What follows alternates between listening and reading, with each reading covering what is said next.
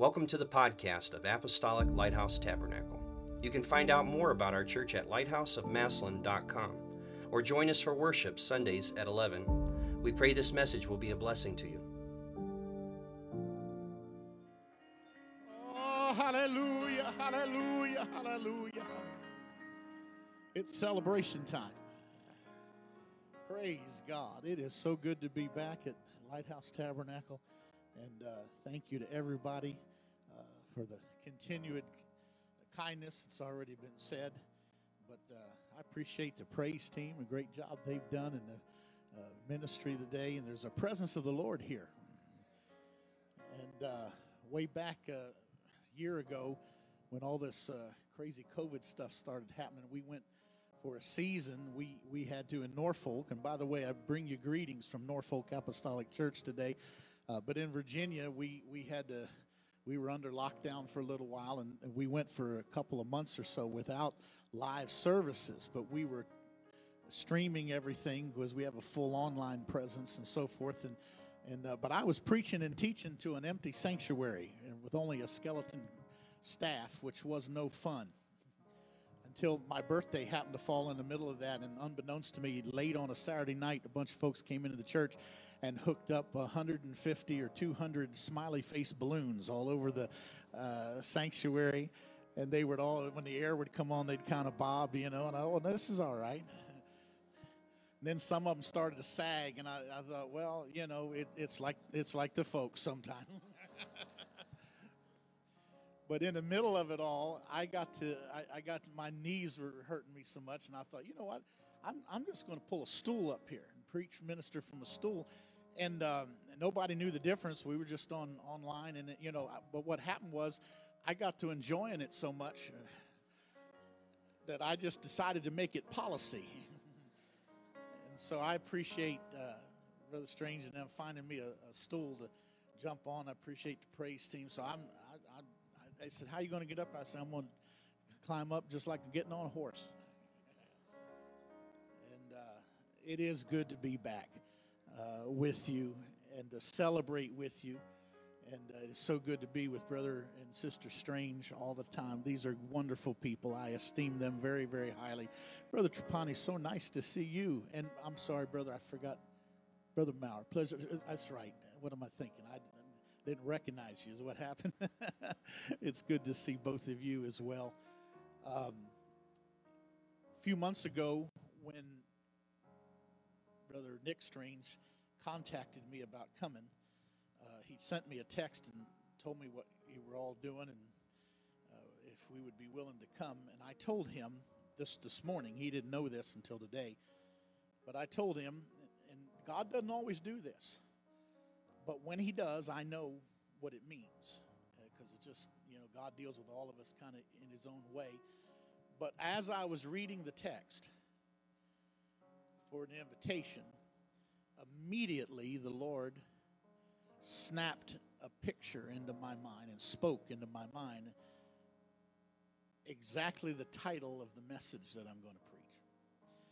What I've learned is through the years, I know that's God's way of saying, this is me, I ordered it up, this is what I want you to do. So I had a total peace about it because God spoke to me that I'm going to preach on this topic.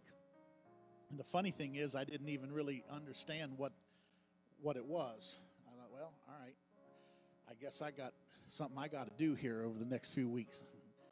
And I want to invite you this morning to the Psalms, the book of Psalms, the 90th chapter. And I want to share with you what the Holy Ghost has talked to me about. And I have come today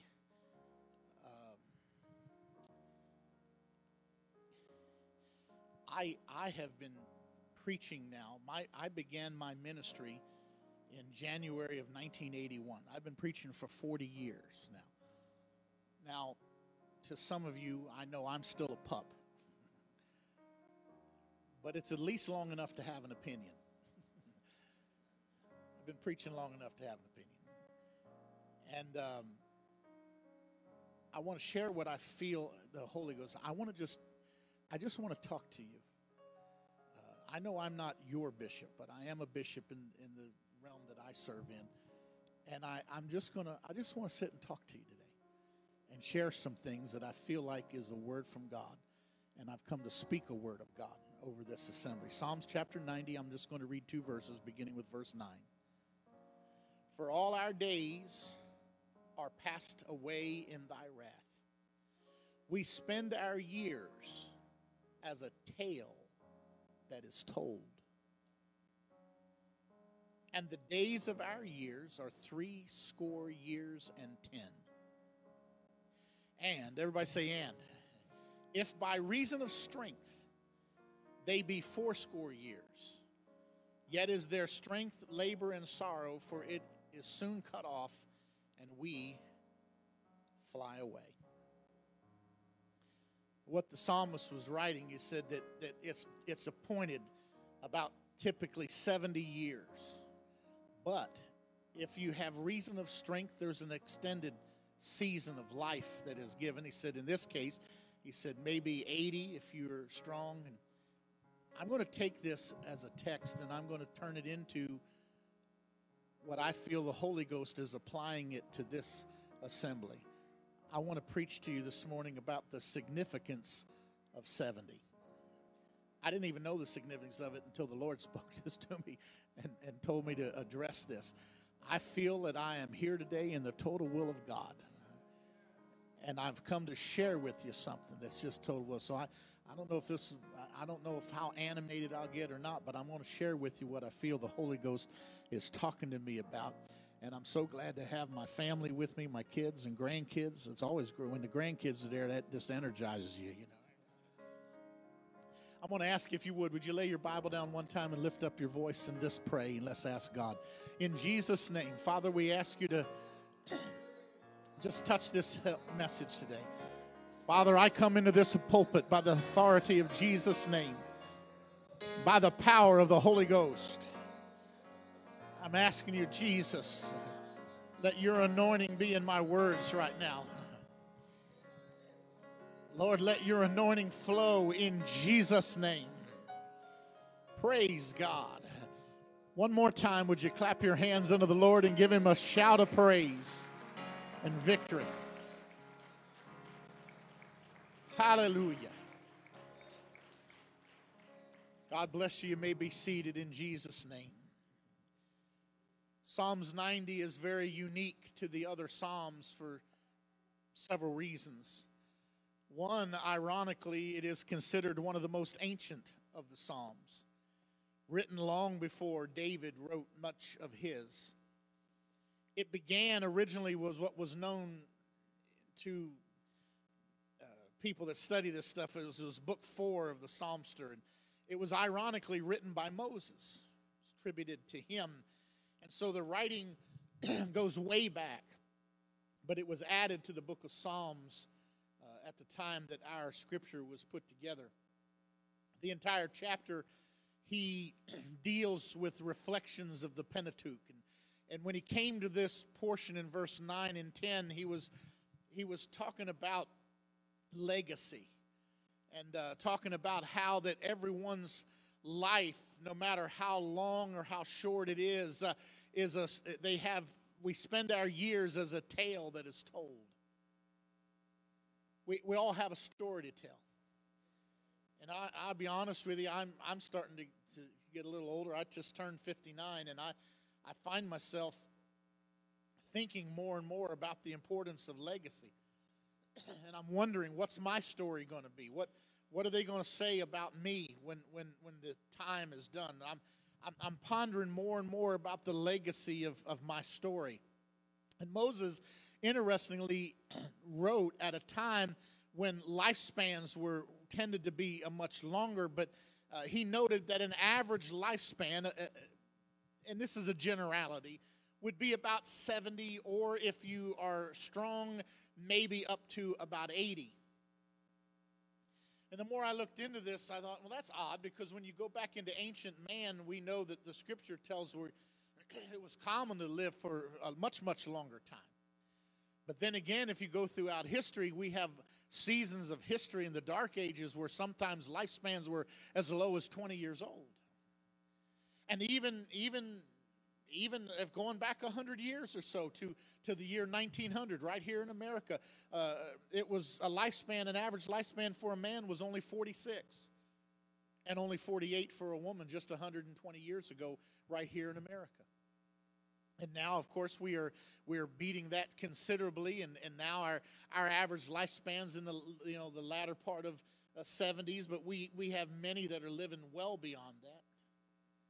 And it's due to several things, lifestyle changes and medical advancements and all kinds of things. So the point I'm simply trying to make is when I look throughout history, though, if you look at the history of mankind, it is very evident that probably 70, 80 range is probably a pretty good general average that was averaged out throughout the time of man. I found a little verse in Isaiah 23 that talked about King Tyre, and it said that 70 is the life of a king. And I thought, well, all right, I've got the mouth of 2 or 3 witnesses enough to establish something. And so we're going with this idea that in generally, we know there are many exceptions to it, both shorter and longer, but historically, we can count on that we have about this. Interestingly, in Judaism, I found out that 70 is a much more significant number among the Jews than among the general Christian population. But in some branches of Judaism, as a matter of fact, they will give people a second bar mitzvah. Everyone gets one at 13 when they become a man. But if you, based on the scriptures of Psalm 90, if you happen to live to 83 years old, and if I understand right, Bishop Strange, you're 83, aren't you? I'm telling you, I came in the Holy Ghost to talk about it. If you live to be 83, among those Jewish sects, you are given a second bar mitzvah because you're considered to be 13 as a man, and now if you're 83, you're considered to be 13 in a second life. So you've been granted some great additions. The Bible teaches us to honor our elders, and there's a very good reason for that, because there is an incredible significance that comes with experience. As a matter of fact, nothing else matches experience. There's no kind of education that you can get. I've got a bunch of young college graduates in our church, and I try to remind all of them, your paper's good, but it ain't worth much until you start getting some experience. And one of the first things you find in experience is that half the stuff you learned in the class isn't going to work. I have a dear friend of mine who was a CPA, and he shared the story with me that he got hired by a company after graduating because he was in the top of his class, and it was the largest in the state of Massachusetts, the largest accounting firm in the entire state, and they had dozens and dozens of CPAs that worked for them, and they came into a time when they had hired 30 new CPAs. They had an orientation for him, and the president of the company came in to talk with him, and he's standing in front of him, and he told me this story. It was so funny. He said he looked at all of them, and he said, all of you are here because you're the cream of the crop. Our company only hires you if you're in the first 5% of your class, or the top 5% of your class. And so all of you are here. You are all shown you are brilliant and bright and the top of your class. And I'm just here to say,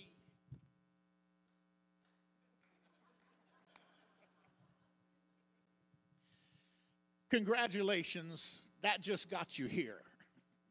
Now, here's what I want you to do with everything they taught you in school. And he took a stack of books that was laying on the desk, and he slid them off into the trash can. He said, as of today, we're going to start teaching you how accounting works in the real world. It's not the stuff they teach you in school. I'm here to tell you that's the truth in a lot of things. And experience is how things work in the real world.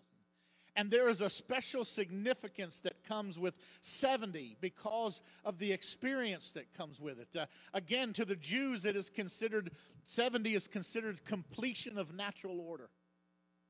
Anything over 70, in their mind, it was due to being strong. And so if you have come to the point of 70 years old in your life and you've lived over 70, you are considered to be entered into a higher order of life. Now, you may not feel like it, but spiritually, it's a higher order. Emotionally, it can be a higher. Now, physically, granted, it's not always a higher order, but there is a significance to it. 70 is an incredibly significant number in the Bible. Not only is 70 the average age of a lifespan, give or take some, but there were 70 descendants of Noah after the flood. It was noted that they had become 70 nations with 70 languages. There were 70 members of Jacob's family that came to Egypt, including Joseph. And just 200 years after that, God spoke to Moses and told him to choose out 70 elders to lead the entire nation. The backbone of end-time prophecy, as many of us in this room understand, is Daniel's 70th weeks. And it's a backbone of prophecy, backbone of Bible truth. The Sanhedrin court in Israel, the rabbinical high court, had 70 judges. And it was based on the fact that actually it had 70 judges and the high priest, or the high judge, the supreme judge. And he represented Moses. The head judge represented Moses, so there were 70 plus Moses. So the Sanhedrin had 70 judges plus the high judge that represented Moses. They say in the Jewish tradition there are 70 perspectives to understanding the Torah. The Midrash, which is a rabbinical commentary, they say there are 70 holy days in every year. God promised to the prophet Jeremiah that after the first temple was destructed, that they'd be in Babylon for 70 years, held captive. And at the end of the 70 years, God said, I will remove you and begin to do a new thing. I'm sharing some of that just to say this. I have come this morning to congratulate Apostolic Lighthouse Tabernacle on 70 successful years that you have been in this city, ministering to this state. I congratulate you not just by being in existence. That alone is noteworthy, which I'll talk about in a moment. But it's more than that. I congratulate you because you've not only remained a solid congregation and doing the work of God for 70 years, but you have remained productive for those 70 years, and that is no small matter. I want to give you a little bit of my observation from 40 years of the ministry. Again, that's at least long enough to have an opinion. I spent 5.5 years as an evangelist. I spent 1 year as an assistant pastor. I've been in Norfolk as pastor there 33.5 years as of right now. Bishop during that time, 22 of those years as an executive official in our district secretary. I've been an executive presbyter for 2 years. In the work of God, I've been everything from mowing the lawns and cleaning the baptistry to executive presbyter, and it seems like just about everything in between. I kind of get to feeling like I'm like that farmer's commercial. You know, we know a thing or two because we've seen a thing or two. And incidentally, speaking of seeing things, I began my ministry in January of 1981, and Brother Dixon called Brother Strange and asked if he would be kind enough to give a young man an opportunity to have a pulpit to preach in. And I came to Ohio, and the first time that I preached in Lighthouse Tabernacle was in 1981. And then I got to thinking, something really bizarre happened. You all kept inviting me back. And I got to thinking about something that I didn't even realize until I was preparing this. But I got to thinking back. I cannot remember 1 year in all of that time that I have not preached here in this church at least once during the year, sometimes more than that, especially when I was younger as an evangelist. But even through the many years, for many years, I was the Christmas program. I'm glad that kind of adjusted because there's just so many different ways. There's just only so many ways you can preach Christmas. And it was getting kind of tough. And I started thinking about it. I've been preaching here for 40 of your 70 years. So I've seen a lot of the changes and things along the path, not realizing that I was really becoming a part of your history. And so I'm just saying that in all this time, I got to thinking, I can't think of anywhere that I have preached as much than I had my home church outside of this church. I have probably preached here more through the last 40 years than any other singular place besides the church that I pastor. And I only say that to say I'm not shooting in the dark this morning. I feel like the Lord has sent me with something to share to you. the view from my veranda, as one man said. Here's the real cold truth. Most churches die much younger than 70. Or if they don't die physically, they will often become so weak and anemic spiritually that they become ineffective for very, very long periods of time until one day it's finally closed down. I have watched churches through, in my work as an official, and 40 years of working in the kingdom. I've seen a lot of things come and go, and I've watched churches dissolve in just a form of godliness with no real power, no miracles anymore. Nobody gets the Holy Ghost anymore. The baptistry is dried up.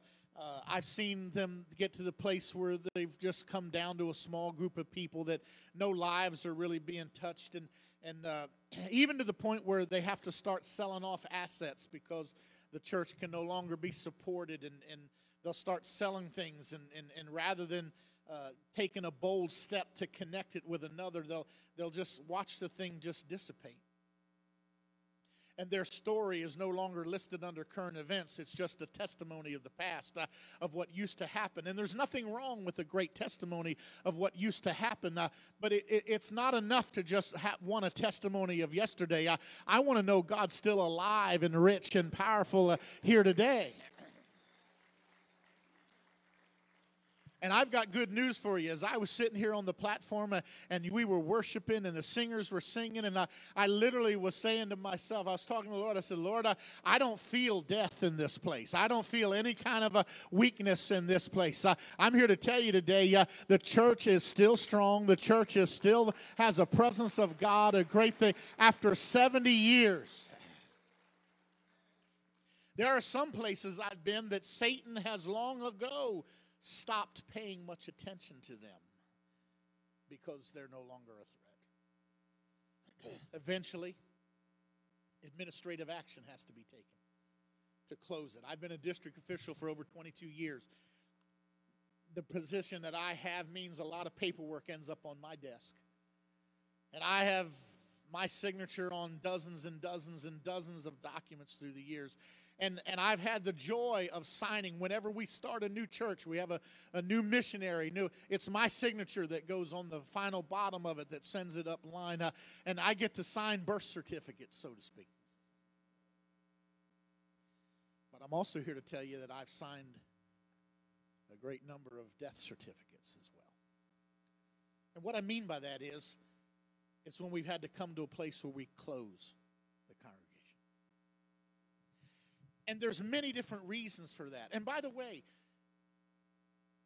congregations were not made to live forever. And so if you look back in the history of any great church, it has a season of birth and a season that it ends. And God judges it throughout the history of the whole thing.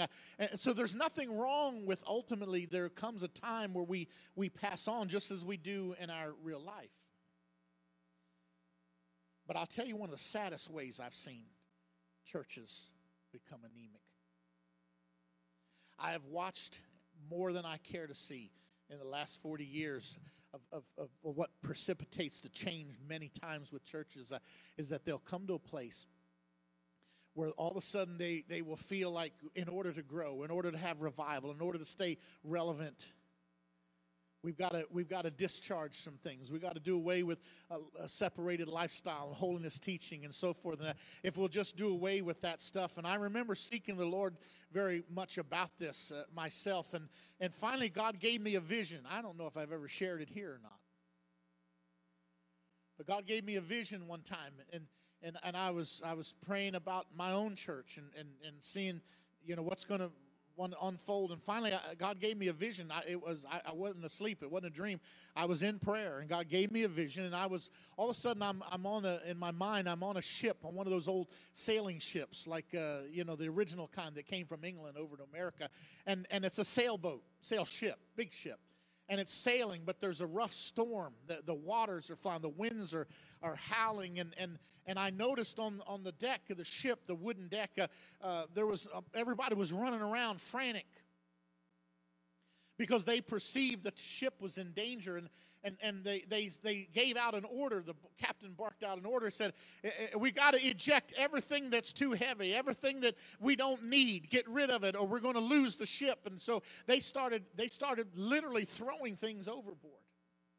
They came up from down into the center of the ship. They came out with drawers and different things and are throwing things into the ocean. And I'm just watching all of this with amazement. And finally, it was announced, it's not enough. We need to throw out more if we're going to survive. And then they all looked at the same time, and they saw an anchor that was sitting on the deck of the ship. And the anchor, they all wrestled around and decided this anchor's got to go. It's too heavy. It's bogging us down.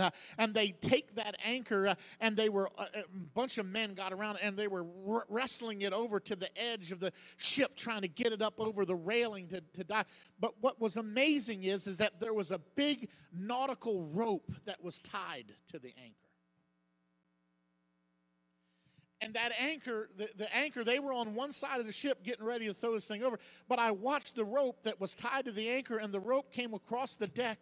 People were just walking right over it, not paying any attention to it. And it was wrapped up in a big, long pile, and I thought, what's... And then I looked on the other side of the pile, and there was a big treasure chest. And the rope was tied around the treasure chest. And all of a sudden, they gave, and in my vision, I tried to speak out. I tried to yell and get the captain's attention and say, hey, whoa, you don't want to do this. But they couldn't hear me in the vision. They just kept doing what they were doing. And finally, they all wrestled that thing up to the edge, and they flipped that anchor over to the side, and it went off the side of the boat. And as it was going down into the water, they were all celebrating. They started shouting and celebrating on the deck of the ship. And as the anchor just kept going further and further down, I watched the rope unfolding on the circle. And I kept yelling, hey, somebody needs to pay attention. But nobody heard. Nobody saw it. And I finally watched in anguish as when the rope came taut, it grabbed a hold of that treasure chest. And that treasure chest went sliding all the way across the wood deck, all the way across the ship. And then it hit the barrier on the side, sprung up into the air, and when it got up into the air, it flipped open. And out of it came all kinds of jewels and gold coins, and things that were obviously so valuable. And they never noticed that they lost the treasure. And it all just vanished. And I was standing on the deck of the ship in my vision, and I asked God, I said, God, what are you showing me? And all of a sudden the Spirit of the Lord spoke to me and said, men never intend to lose the treasure. But when they begin to throw out core doctrines, and let me tell you something, holiness is a core doctrine. It's not a sub-doctrine. No man can see the Lord without holiness, the Bible says. That makes it a core doctrine. And so we think, it's too heavy. It's too difficult. It's too. If we'll just get rid of that, man, we'll just survive. But what they don't know is that holiness is connected with other core doctrines, things that we hold valuable. And I've seen too many, and I will tell you, I've had to sign the death certificate of a few because they end up throwing out things they didn't think was valuable, and ended up losing things that are far so valuable. And the real irony to it is I've watched church organizations and church agencies function and keep function. And it's like when I come and visit and I look and I realize the treasure's no longer here, but they don't realize it. They just go on doing what they were doing. And so I've had to sign death certificates as well as birth certificates, and I've come here to say this. I'm saddened at how many times I've had to deal with it. But let me tell you something. This is what I've come to say. I've come here today on their 70th anniversary, and I'm here to proclaim and note, and it is noted in heaven, that Apostolic Lighthouse Tabernacle is still functioning after 70 years. You're still having church. You're still having a move of God. You're still having miracles. You're still having the Word of God pointed out. And This is really important. You're still apostolic.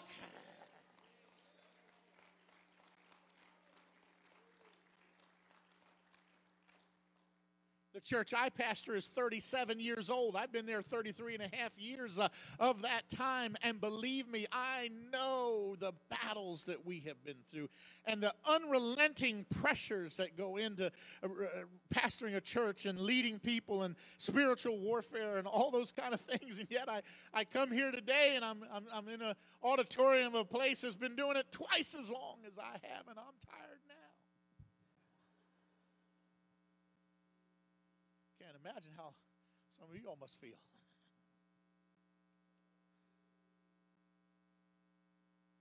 It is with sincere respect that I come today. Brother and Sister Strange, Brother Nick, and your family, all the leaders of this church, all the saints of God that have been faithful through the years, I say it with all sincerity. I have come here today to salute you in the name of Jesus, because you have done a marvelous thing. To only have 3 pastors in 70 years is astounding. I don't think some of you realize just how off the charts your church really is compared to normality. The average Christian pastorate in America, I'm talking about all of Christianity, I call it churchianity because not everything that has a steeple really is a church. But I look at it all and I realize, do you know that the average length of a pastorate in America right now is only 5 to 7 years? And it speaks to the strength of your congregation. You've only had 3 pastors in 70 years. I want you to understand that that is not the norm. That is an oddity that is very, very strange. And you're not just limping along either. The power of the Lord is still here. The presence of the Lord is still here. And believe me, that's no small thing, because when God gets done with a church, he doesn't close it up. He said, look, you all can do what you want to do. If you don't want to do it my way, his little protest is, I just go somewhere else. And the presence of the Lord just begins to leave. The power of God leaves. The anointing of God leaves. And they can go on and have church and do things for decades. But they're doing it without God. But when I come in here this morning, God has not left this house. He is still here. And I'm here to tell you, if I could use the Jewish colloquialism, you've come as a church body to your 70th year. So you've come to a time where the average would be, okay, it's time to start winding her down. But here's the good news. If by reason of strength you're given an extra added time, I'm here to tell you, if that happens, it means you're moving into a higher order in the Jewish mind. I've come to preach to Apostolic Lighthouse Tabernacle this morning that the Spirit of the Lord, the word of the Lord is, you have come to your 70 years, but by reason of strength, you have been added an allotted time that's been added to the life of this church, and it is not going to be an unproductive season, because God is still here. As a matter of fact, it is in this season, if you've been paying attention, you've not been going backwards. You've been buying land, buying buildings across the street. I'm here to tell you that there are great things that are coming in the future of this church. And yes, many of us that have been around for a long time are waning in our strength, but new others were going to come and take up the mantle, because the church isn't judged by how many it has in Sunday school at any given time, but the issue is how many lives have been touched in the 70 years. Back in 1994 in Norfolk, the early days, I had just got there in 97. In 1994, we purchased a little church building, 5,400 square foot building on Lucas Avenue. That was the stage we were in back then. It was a Pentecostal holiness church that had basically once a thriving congregation. They told me great stories. They said in the 1950s it was a thriving congregation, over 200. They told me stories of the presence of God would come there and good things would happen, but slowly over time it grew old, it slowly degraded, and They started selling off assets. The thing that I couldn't figure out when I was looking at the building, I said, well, man, you got a building that seats a couple of hundred, but you only have parking for like 50. I couldn't figure out what in the world is, and well, come to find out, they had also, see those houses across the street there, that was all church parking at one time, but we had to sell it off in order to keep things going, and they were down to 11 members. And all of those were up in age. All of them were over 75. And the last 11 members had finally come to the point where the Pentecostal Holiness Board had stepped in and said, look, it is time that we close this work. And their organization did what I've had to do numbers of times and bring the organization to an end. And they sold the building to us. And the day of the closing, when we finally got our keys and so forth, I had 2 or 3 men with me, and we went over to the church to get now, it's ours now. It's ours after today, so we're going to go in and look around. And as we got there, I remember standing on the front porch of the church, and I got so sad for a moment because somebody had placed a funeral wreath on the door of the church. And there was just a placard that was on it that said, thank you for the great memories. And I was saddened for a moment. I'm realizing the people that are left are feeling the anguish of a church that's died. And we stood there there was about 4 of us. So we stood there for a moment, almost like a moment of silence. I really did have a sense of awe, but after that was over, I looked at those men and I said, you know what? I said, they're sad because their church died. I said, but as of today, let's change gears. Take that thing down. Let's open this place back up, and let's raise it back up to the glory of God again. And that's exactly what we did. We had revival in that place. We were only there for 4 years, but it was packed out. We had nowhere to see people. We had hardly nowhere to park people. We had to stack people in 3 and 4. So if you got to church, you weren't getting out until it was over.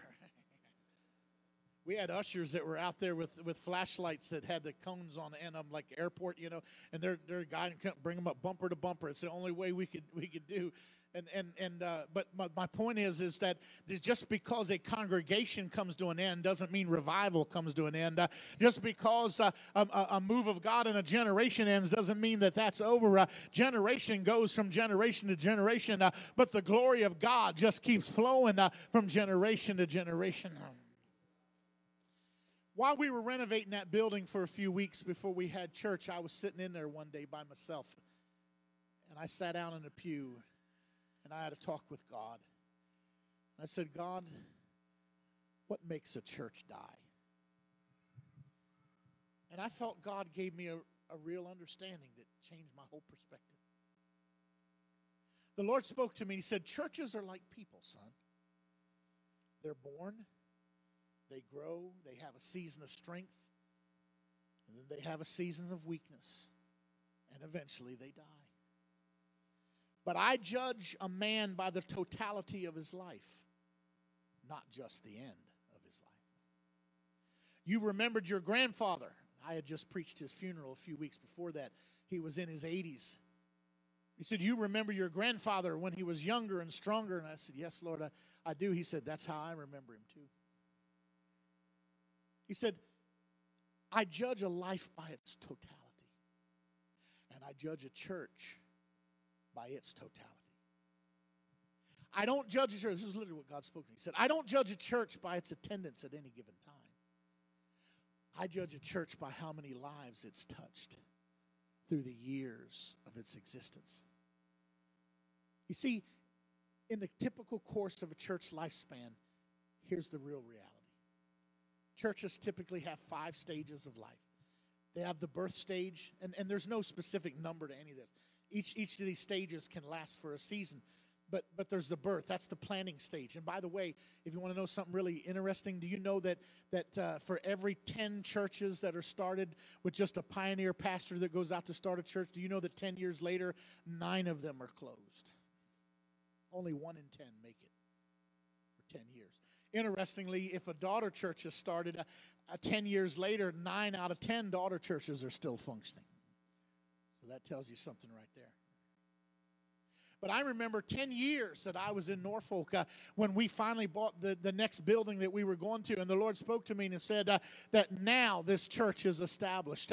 It was literally 3.5 years to the previous pastor, 10 more for me before we finally even got to the stage where we were not just a toddler anymore. We were standing strong. Maybe you liken it unto a teenager, all dressed up but not sure where to go. Then there's the vitality stage. That's the growing years. That's the building years. That's the building programs and on and on. And then there's the equilibrium stage, they call it. That's where the church stabilizes and it finds its balance and it finds its stride. And that can last decades depending on the strength of the church. It's a strong, steady season, people coming and going, but the church is constantly rejuvenating. But then it comes into a declining stage, where it can no longer sustain its losses. And so every church, there's constantly people coming and going. But when losses can no longer be sustained, it begins to decline in people and finances, and comes down to sometimes ministering to only one generation left.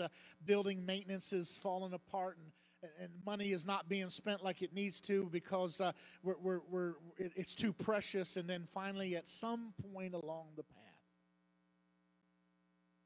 is the death stage.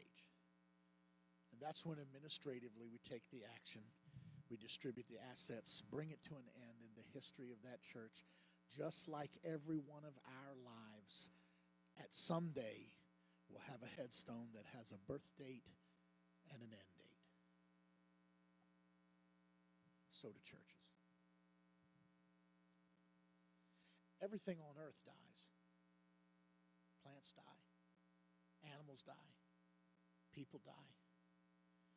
We've had 2 sad things that we deal with this week with 2 of our saints that have died. Even the earth itself is going to die. It's on a timer. The Bible says, heaven and earth shall pass away, but my word will not pass away. Everything that God has created has a cycle to it except him. And a church congregation is measured over its allotted time. And I don't know what the allotted time of Apostolic Lighthouse Tabernacle is. I don't know what the allotted time of Norfolk Apostolic Church is. I pray that we can get to the stage that you are. But I know this. God watches the church through the years to see how many lives did it impact. How many lives did it change? How many people got the Holy Ghost? How many people were touched, healed, and delivered? When I think of 1 Corinthians 3, Paul says there's other foundation can no man lay than that which is laid, which is Jesus Christ. Now, if any man build upon this foundation, gold, silver, precious stones, wood, hay, stubble, every man's work shall be made manifest, for the day shall declare it, because it shall be revealed by fire, and the fire shall try every man's work of what sort it is. Everybody say, every man. Every church has tried. This is not unique to anyone. And if any man's work abide, which he hath built thereon, he shall receive a reward. But what the Lord is looking for when he judges lives, when he judges works, when he judges churches, he's looking for what sort it is. And he's going to test it. Is it going to be hay, wood, or stubble, or is it going to be gold? Is it going to be something that can survive the storm? You see, the truth is we lose too many churches by storms and by fires. Many years ago, well, not many years ago, but about 8 years ago, on my 25th pastoral anniversary, it just so happened that it was Labor Day weekend, and my anniversary was going to be that next Sunday, and I was literally, it was that morning, it was a holiday, I hadn't even gotten out of bed yet. I'm laying in the bed and I was grumpy. I know some of you could believe that. But I was depressed because I was going through this thing. God, I've been here 25 years and I'm complaining and whining about all that should be more and what I haven't done, and like we do. And as I'm laying in bed moaning, phone rings. And I pick it up and look at it, and it's Steve Grimsley, who happens to be a prophetic voice in my life, and a prophet that God uses very, very often in our church. And I thought, well, he ain't calling me just to say hello on an early holiday morning. I timidly answered the phone. Yeah, Brother Grimsley. And he doesn't even wait. He just launches into a prophesying. He said, young man, you've wondered in your mind about the work that you have done for God. You feel that it's not been noted and it's not been received. He said, I am calling you today because the Holy Ghost spoke to me to tell you on this Labor Day, well, the day that you celebrate the labor of men, God is telling you that He has taken your 25 years and He is vesting it today into the kingdom. He has seen your labor. You will never, you know what vested means? It means protected by contract. God brought me up out of my little grumpy stage.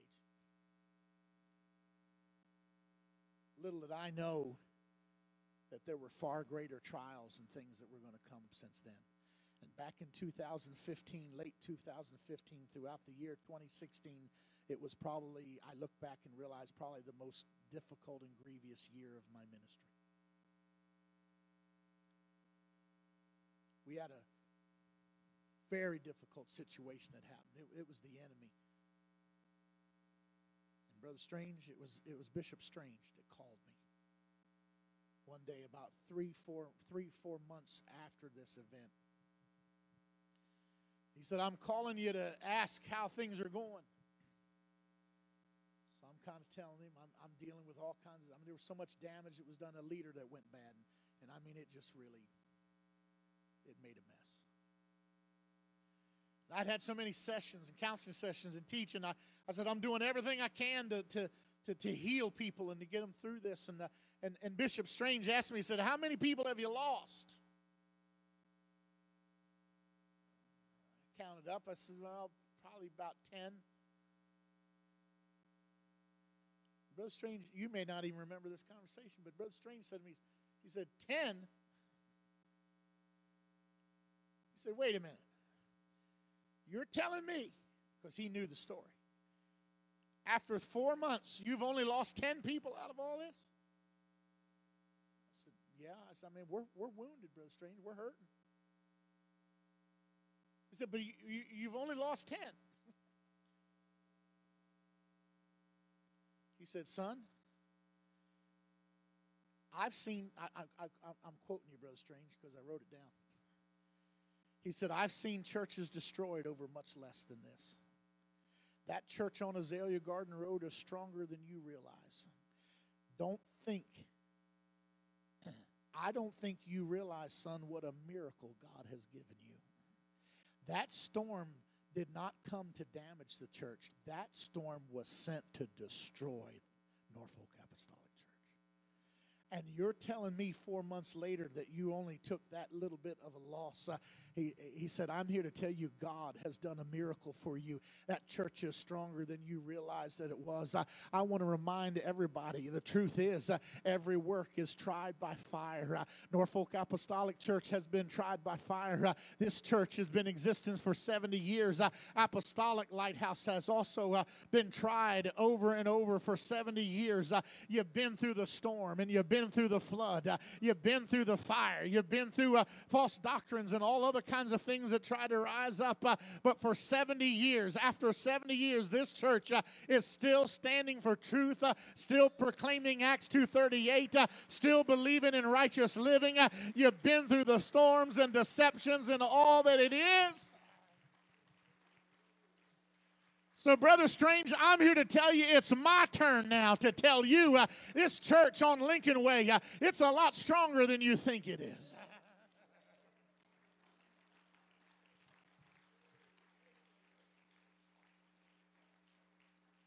And it's taken me 40 years to be able to say it. Because it's built on a rock. It's got a firm foundation. The sad reality, American churches are struggling all over this nation of all faiths. Pastors are facing depression and ongoing struggles like never before. 50% of pastoral ministers do not last more than 5 years. I'm sorry, go beyond that. That's the normal pastor. They don't even remain in the ministry sometimes more than 15 years. Up to 75 to 80% of ministers that begin in the ministry leave the ministry within 15 years due to various pressures and reasons. Here's a sad reality right now in America. 4,000 churches are being started every year as church plants. That sounds awesome until you realize that 7,000 a year are being closed. America needs revival. And God has given special anointing to 3 men over 70 years to pastor this church. It goes against all the odds. It goes against all the numbers. It goes against all the normal charts of what normal is. And normal, but I'm here to tell you, this isn't a normal church. This is a church that has an anointing on it. And some of you, maybe they've been feeling like, well, maybe our best days are behind us. I'm here to tell you, the Holy Ghost has told me that where we're at is you've come to your 70 years, but by reason of strength, there's been a added time that's been added on. I don't know what that is, but it's not a time of weakness. God isn't extending weakness. He's extending strength. And the reason is because His coming is coming soon. We don't have time to go redo everything. He wants to move upon the church that's in existence now. And I'm telling you that this is not a time to tear down. This is not a time to fold up or slow down. This is a time to move forward and build up. I speak it in the name of Jesus. You need to understand and realize how special this church is, because this couldn't have happened without God's help. You're sitting in a miracle. And let me tell you something. After 70 years, you have many, many, many saints in the grave. And this week will add to. But let me tell you what that really means. Even though it's sad to us. But the spiritual truth of the matter is, that's the part of this church that is vested. It's guaranteed by contract. When God judges Lighthouse Tabernacle, I will tell you, one of the great things, the way He judges any church is just like when you build a skyscraper. The greatest parts of the skyscraper are not seen. It is the pillars that go down into the ground. If it wasn't for what was under the ground not being seen, what was above ground wouldn't even be able to stand. And I'm here to tell you that you have a church that's in the grave from 70 years of preaching here. And hear me, it's what's in the ground that's a true measure of a church. Because none of us are really saved until we get to the end. Only the rapture will be able to tell the true story of Lighthouse Tabernacle. Only God Himself can sort it all out, keep it on track. There ain't a one of us that have the ability to keep all those records like that. Fact is that God still anoints and is still here, and His anointing is proof that He has extended the life. I leave you one more scripture. Ecclesiastes 3. To everything there is a season, a time to every purpose under the heaven, a time to be born, and yes, there is a time to die. There is a time to plant, but yes, there's a time to pluck up that which is planted. There's a time to kill, but there's also a time to heal. Now hear me, there is a time to break down, but there is also a time to build up. It is with sincerity that I am in this Holy Ghost presence right now. In this pulpit that I've preached from for so many times through the years. I speak, I feel by permission, not necessarily of command, but I feel that God has put this in my spirit. And on this 70th anniversary, the word that I simply want to deliver is that you have come through the many stages of a long life cycle, and you've hit a historic milestone. Others have vanquished long before you. And very few have come to this age and stage where you are with the strength that you have. And you have been judged by God to have reason of strength. Therefore, the life of this congregation has been expanded by God, by choice of God. And now is not the time to break down. But when I was reading that, and it said a time to build up, I felt the Holy Ghost move on me so strong. After 70 years, you've experienced all the stages. It's time to build up. It's not going to happen because of you. You have to understand what's going to happen is going to be a God thing. The same God that kept this place together for 70 years is the same God that's going to move it forward. And you have supported missions for 70 years. And by the way, I send greetings from my superintendent that I work with, Bishop Cunningham in Virginia. And this church has been supporting Thailand missions for him. That goes way back to the years of Billy Cole. And Brother Cunningham sent me a text, Brother Strange, to tell you in the church. He said he got to thinking back, and he has estimated that this church has given at over $100,000, maybe $110,000 to the Thailand work over the years. And he said, he literally wrote me, he said, please extend to the church to let them know our deep appreciation. The work in Thailand would never be able to survive without churches like this. And so I thank you for that. And I know there are many others besides Thailand that you have done. So I continue with verse 4, a time to weep and a time to laugh. There's a time to mourn and a time to dance. A time to cast away stones and a time to gather stones together. A time to embrace and a time to refrain from embracing. That was COVID, by the way, but it's... I think we got through that. There's a time to get and there's a time to lose. There's a time to keep and a time to cast away. A time to rend and a time to sow. A time to keep silence, a time to speak. A time to love and a time to hate. A time of war and a time of peace. Here's my point. In 70 years, you've experienced them all. And yet another season is appointed. There's still work to be done. And we're going to build on the experience. We're going to build on the strong pillars that are already in the ground. And so don't take your age and stage as a congregation as any kind of detriment or negative. The world looks, we live in American culture, and one of our faults in American culture is we don't honor age like we should. American culture worships youth, but the Bible does the opposite.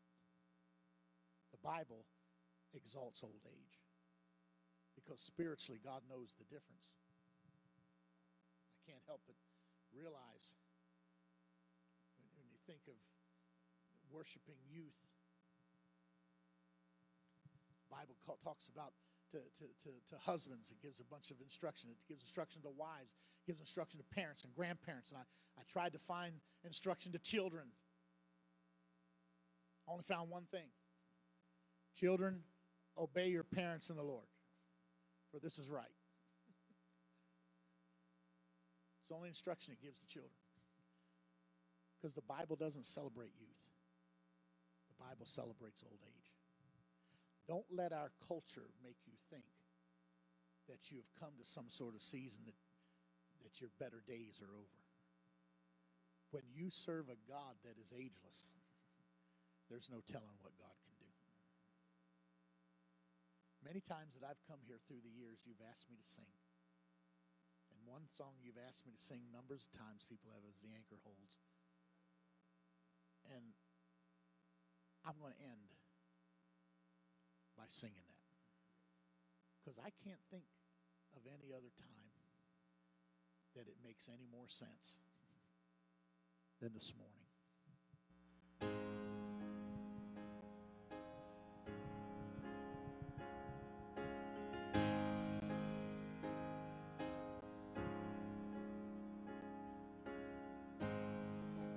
I have journeyed through the long and dark night, out on the open sea.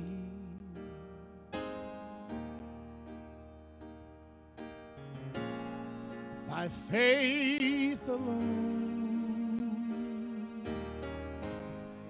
sight unknown, and yet his eyes were watching me. The anchor holds, though the ship gets battered, I know the anchor holds, though the sails are torn. I have fallen on my knees as I faced the raging sea, and the anchor holds in spite of the storm. Hallelujah. I've had visions, I've had my dreams, and I've even held them in my hand.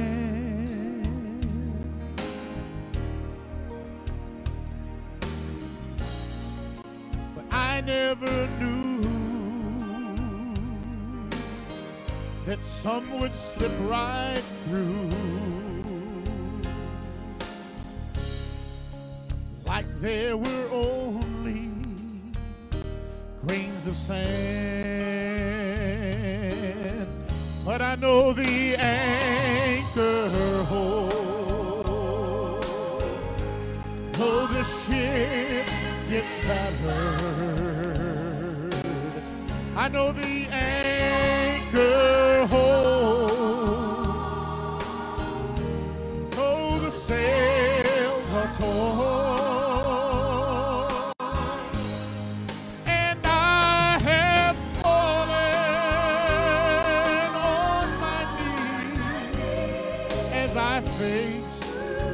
The raging seas, but the anchor holds in spite of the storm. Think about this. After 70 years, I have been young,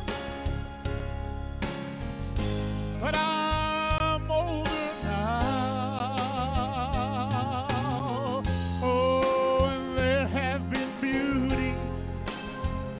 Eyes have seen.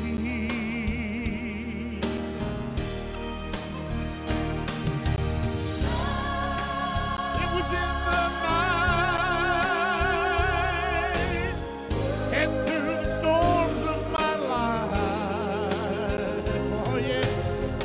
Oh, that's where God proved his love to me.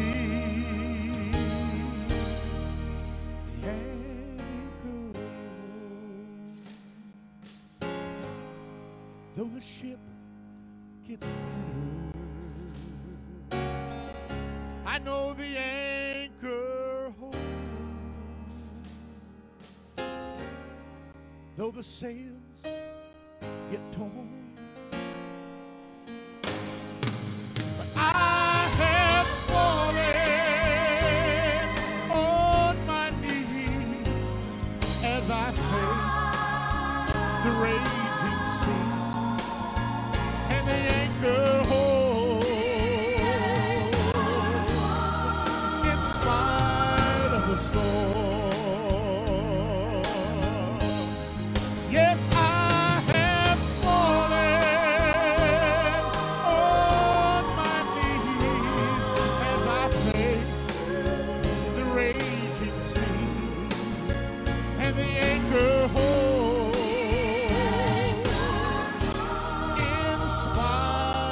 the storm.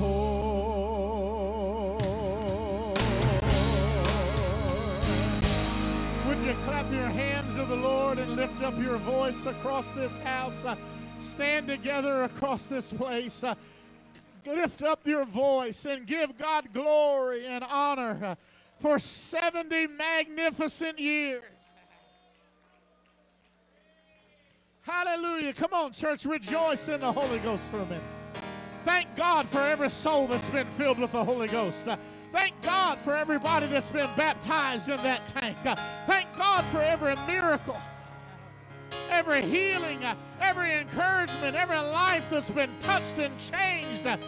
And thank God for the church that's already in the grave. Because one day very soon there's coming a trumpet. And the dead in Christ shall rise first.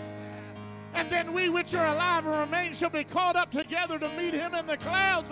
That's the heritage and the legacy of the church. Kmart can't do it. Target can't do it. Coca-Cola can't do it. U.S. government can't do it. There's only one thing in the earth that is eternal, and it is the church of Jesus Christ that has been born again of water and spirit. And in a moment, I'm going to ask this whole congregation to join me around this altar, but here's what I want you to know. Maybe here this morning you've been a part of the history of this church and the legacy of it, and maybe you've phased in and out. I'm here to tell you in the Holy Ghost it's time to phase in. Something new happened. It's a Holy Ghost thing. If you're here this morning, you've never had the Holy Ghost. I'm here to tell you the same God that's been filling people for 70 years is here today, and he's not in retirement mood. He's not in retirement mode at all.